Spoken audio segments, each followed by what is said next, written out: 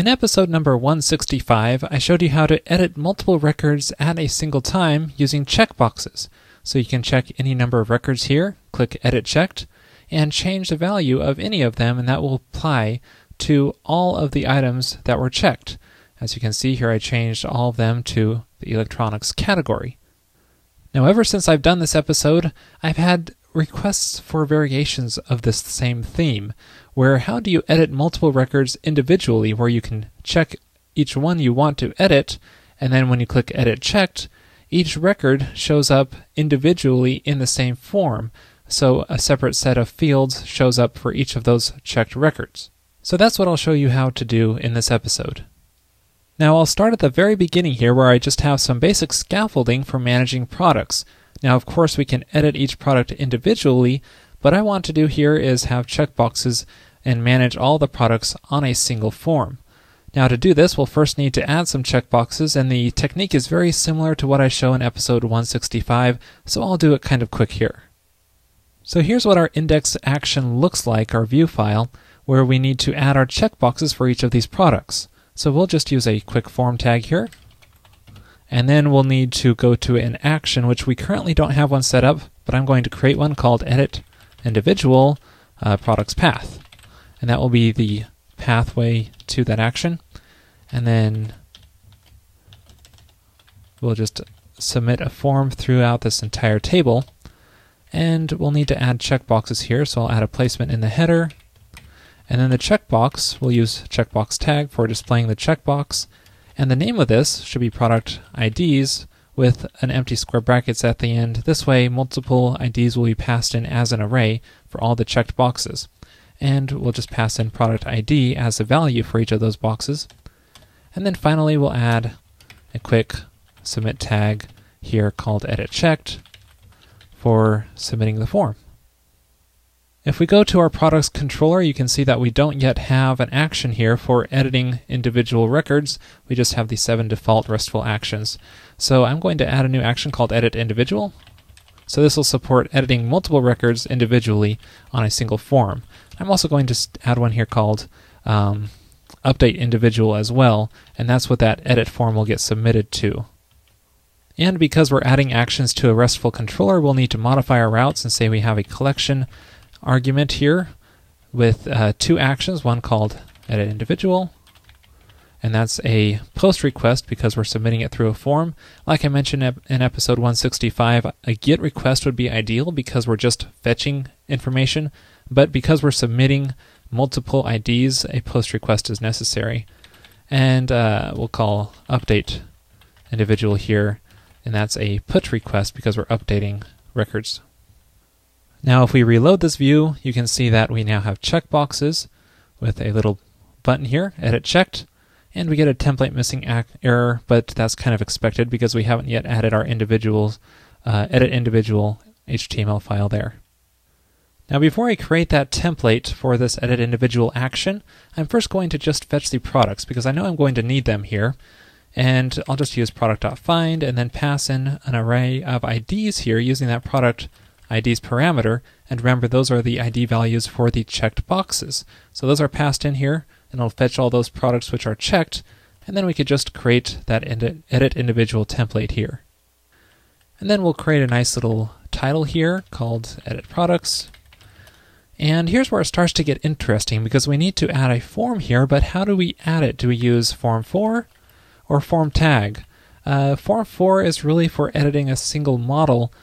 So if you have a single global model, kind of parent model, that you're editing, it's a good way to go. But here we're trying to edit multiple models at a single time. And so for this, I'm going to use form tag, and that way we can just pass in the URL for the update individual products path, and we'll set the method to put. Oh, I forgot the do.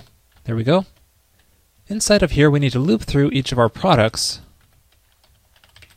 and then use fields for to handle a form field builder for each of these products so that we can use that to generate the form fields. So the way we do this, we can specify product, and then actually let's make it plural, and then an empty square brackets at the end here, and then pass in our product as an argument to this afterwards. And what this will do is it will insert the product ID into this blank empty form, these square brackets here, so that way it'll basically pass each of these products as a separate parameter the way we want. And I'll show you this more inside the HTML source. Now in here we need to add all the fields, but before I do that, let's just add a simple title, and then just a submit button here.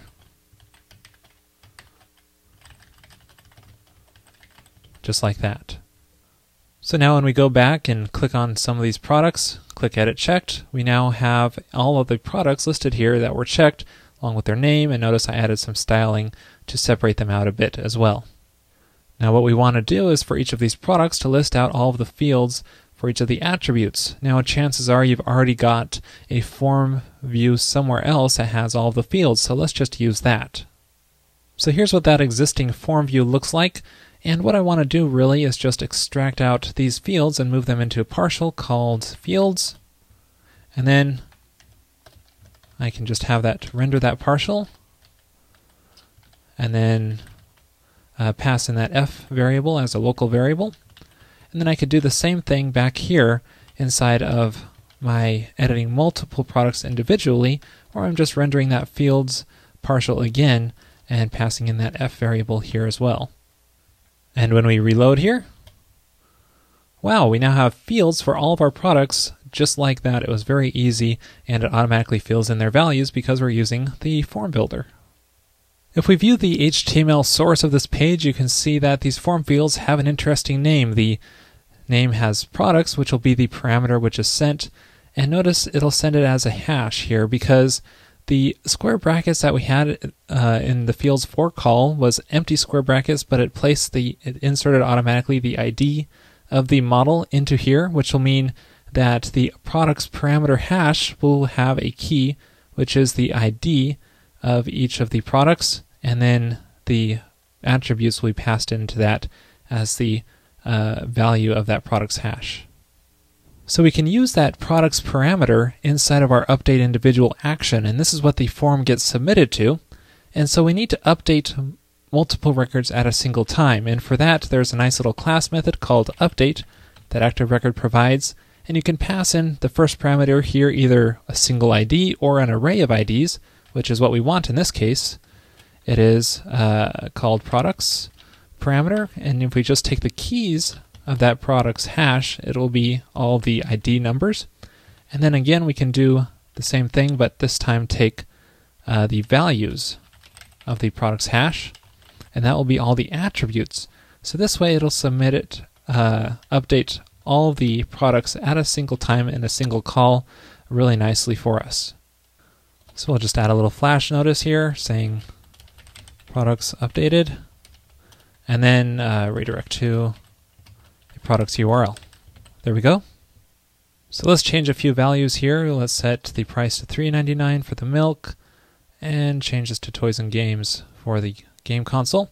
And you can see those values have been updated, so it successfully updated multiple records at the same time. Now what about validations? If there is a validation error, we want to present it nicely to the user. Now currently the product model doesn't have any validations, but we can add one here. Let's just make sure the price is a number. So back inside of our controller, we need to handle invalid cases inside of our update individual action. And currently the way this works is that the update method will basically ignore validation errors. So it'll try to save the model, but if it doesn't save because it's invalid, it'll just keep on going. It doesn't raise anything or handle the errors in any kind of way. But this update method does return an array of all the products which have been updated. So we can use this to check for all the products which were invalid. So let's basically grab this products array and let's reject all of the ones which were valid and passed to validation. So we can say one way to do this would be p.valid, and this way it'll just reject all of the invalid products. But I don't like using this valid method here because this will rerun the validations, and the validations have been already run. So I think it's more efficient to just check if the errors object is empty. And if it is, that means that there's no validation errors, so our model is valid. So that means we can reject it from here. And let's just store that inside of our products array here. So this will basically collect all of the products which are invalid, and then we can handle them the way we want. So if there aren't any invalid products, then we'll continue on our merry way like we did before. But if there are invalid products, let's re-render that edit individual action called edit individual. So that way it'll redisplay the form with the validation errors. So let's try editing multiple records again here. Let's just display a couple validation errors here. Click submit, and notice it redisplays our form saying that price is not a number, and it does this for each of the form fields for the products which were invalid. And notice it doesn't display the ones that were valid because those have already been saved successfully. Now, one thing we'll need to fix is the name of this product here, but that's pretty easy. If we look inside of our fields partial that we created earlier, we can see that here's our error messages call, and it accepts an object name attribute option, which we can just pass in product as the name of it, and that way it'll display something a little nicer. So now you can see if we resubmit this form, it just says this product from being saved rather than the other thing. Okay, this functionality is pretty much complete, but I do want to finish off this episode by showing you one more thing you may want to add, because I think it does add a lot of usefulness for the user. And that is, if you're showing all of the form fields for every single record that you're editing, it can be kind of cumbersome, and oftentimes they're just wanting to edit one single attribute, such as the price. So we just want to, it would be nice if we could allow the user to select which attribute they're interested in and just focus on that attribute, so such as displaying just the price field. And we can do that back here in the products listing here. Next to the edit checked button, we might want a pop-up menu saying, okay, just edit this one field. So next to this edit checked button, let's just add a select menu. And it's a bit to type, so I'm just going to paste this in here. So we're just using select tag, and the parameter is going to be called field.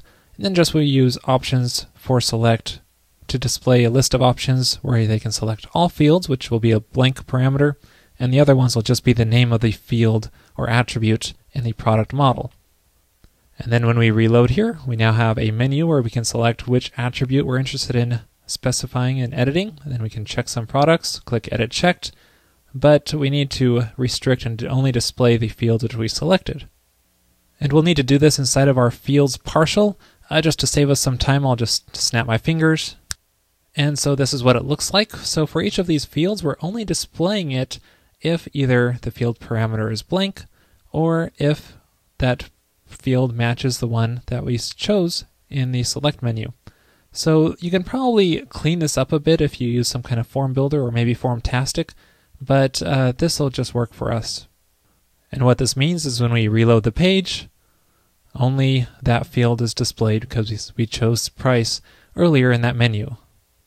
And that finishes up our episode. As you can see, it's quite easy to manage multiple models individually in a single form through the fields for helper method, and just getting a basic understanding of how that works.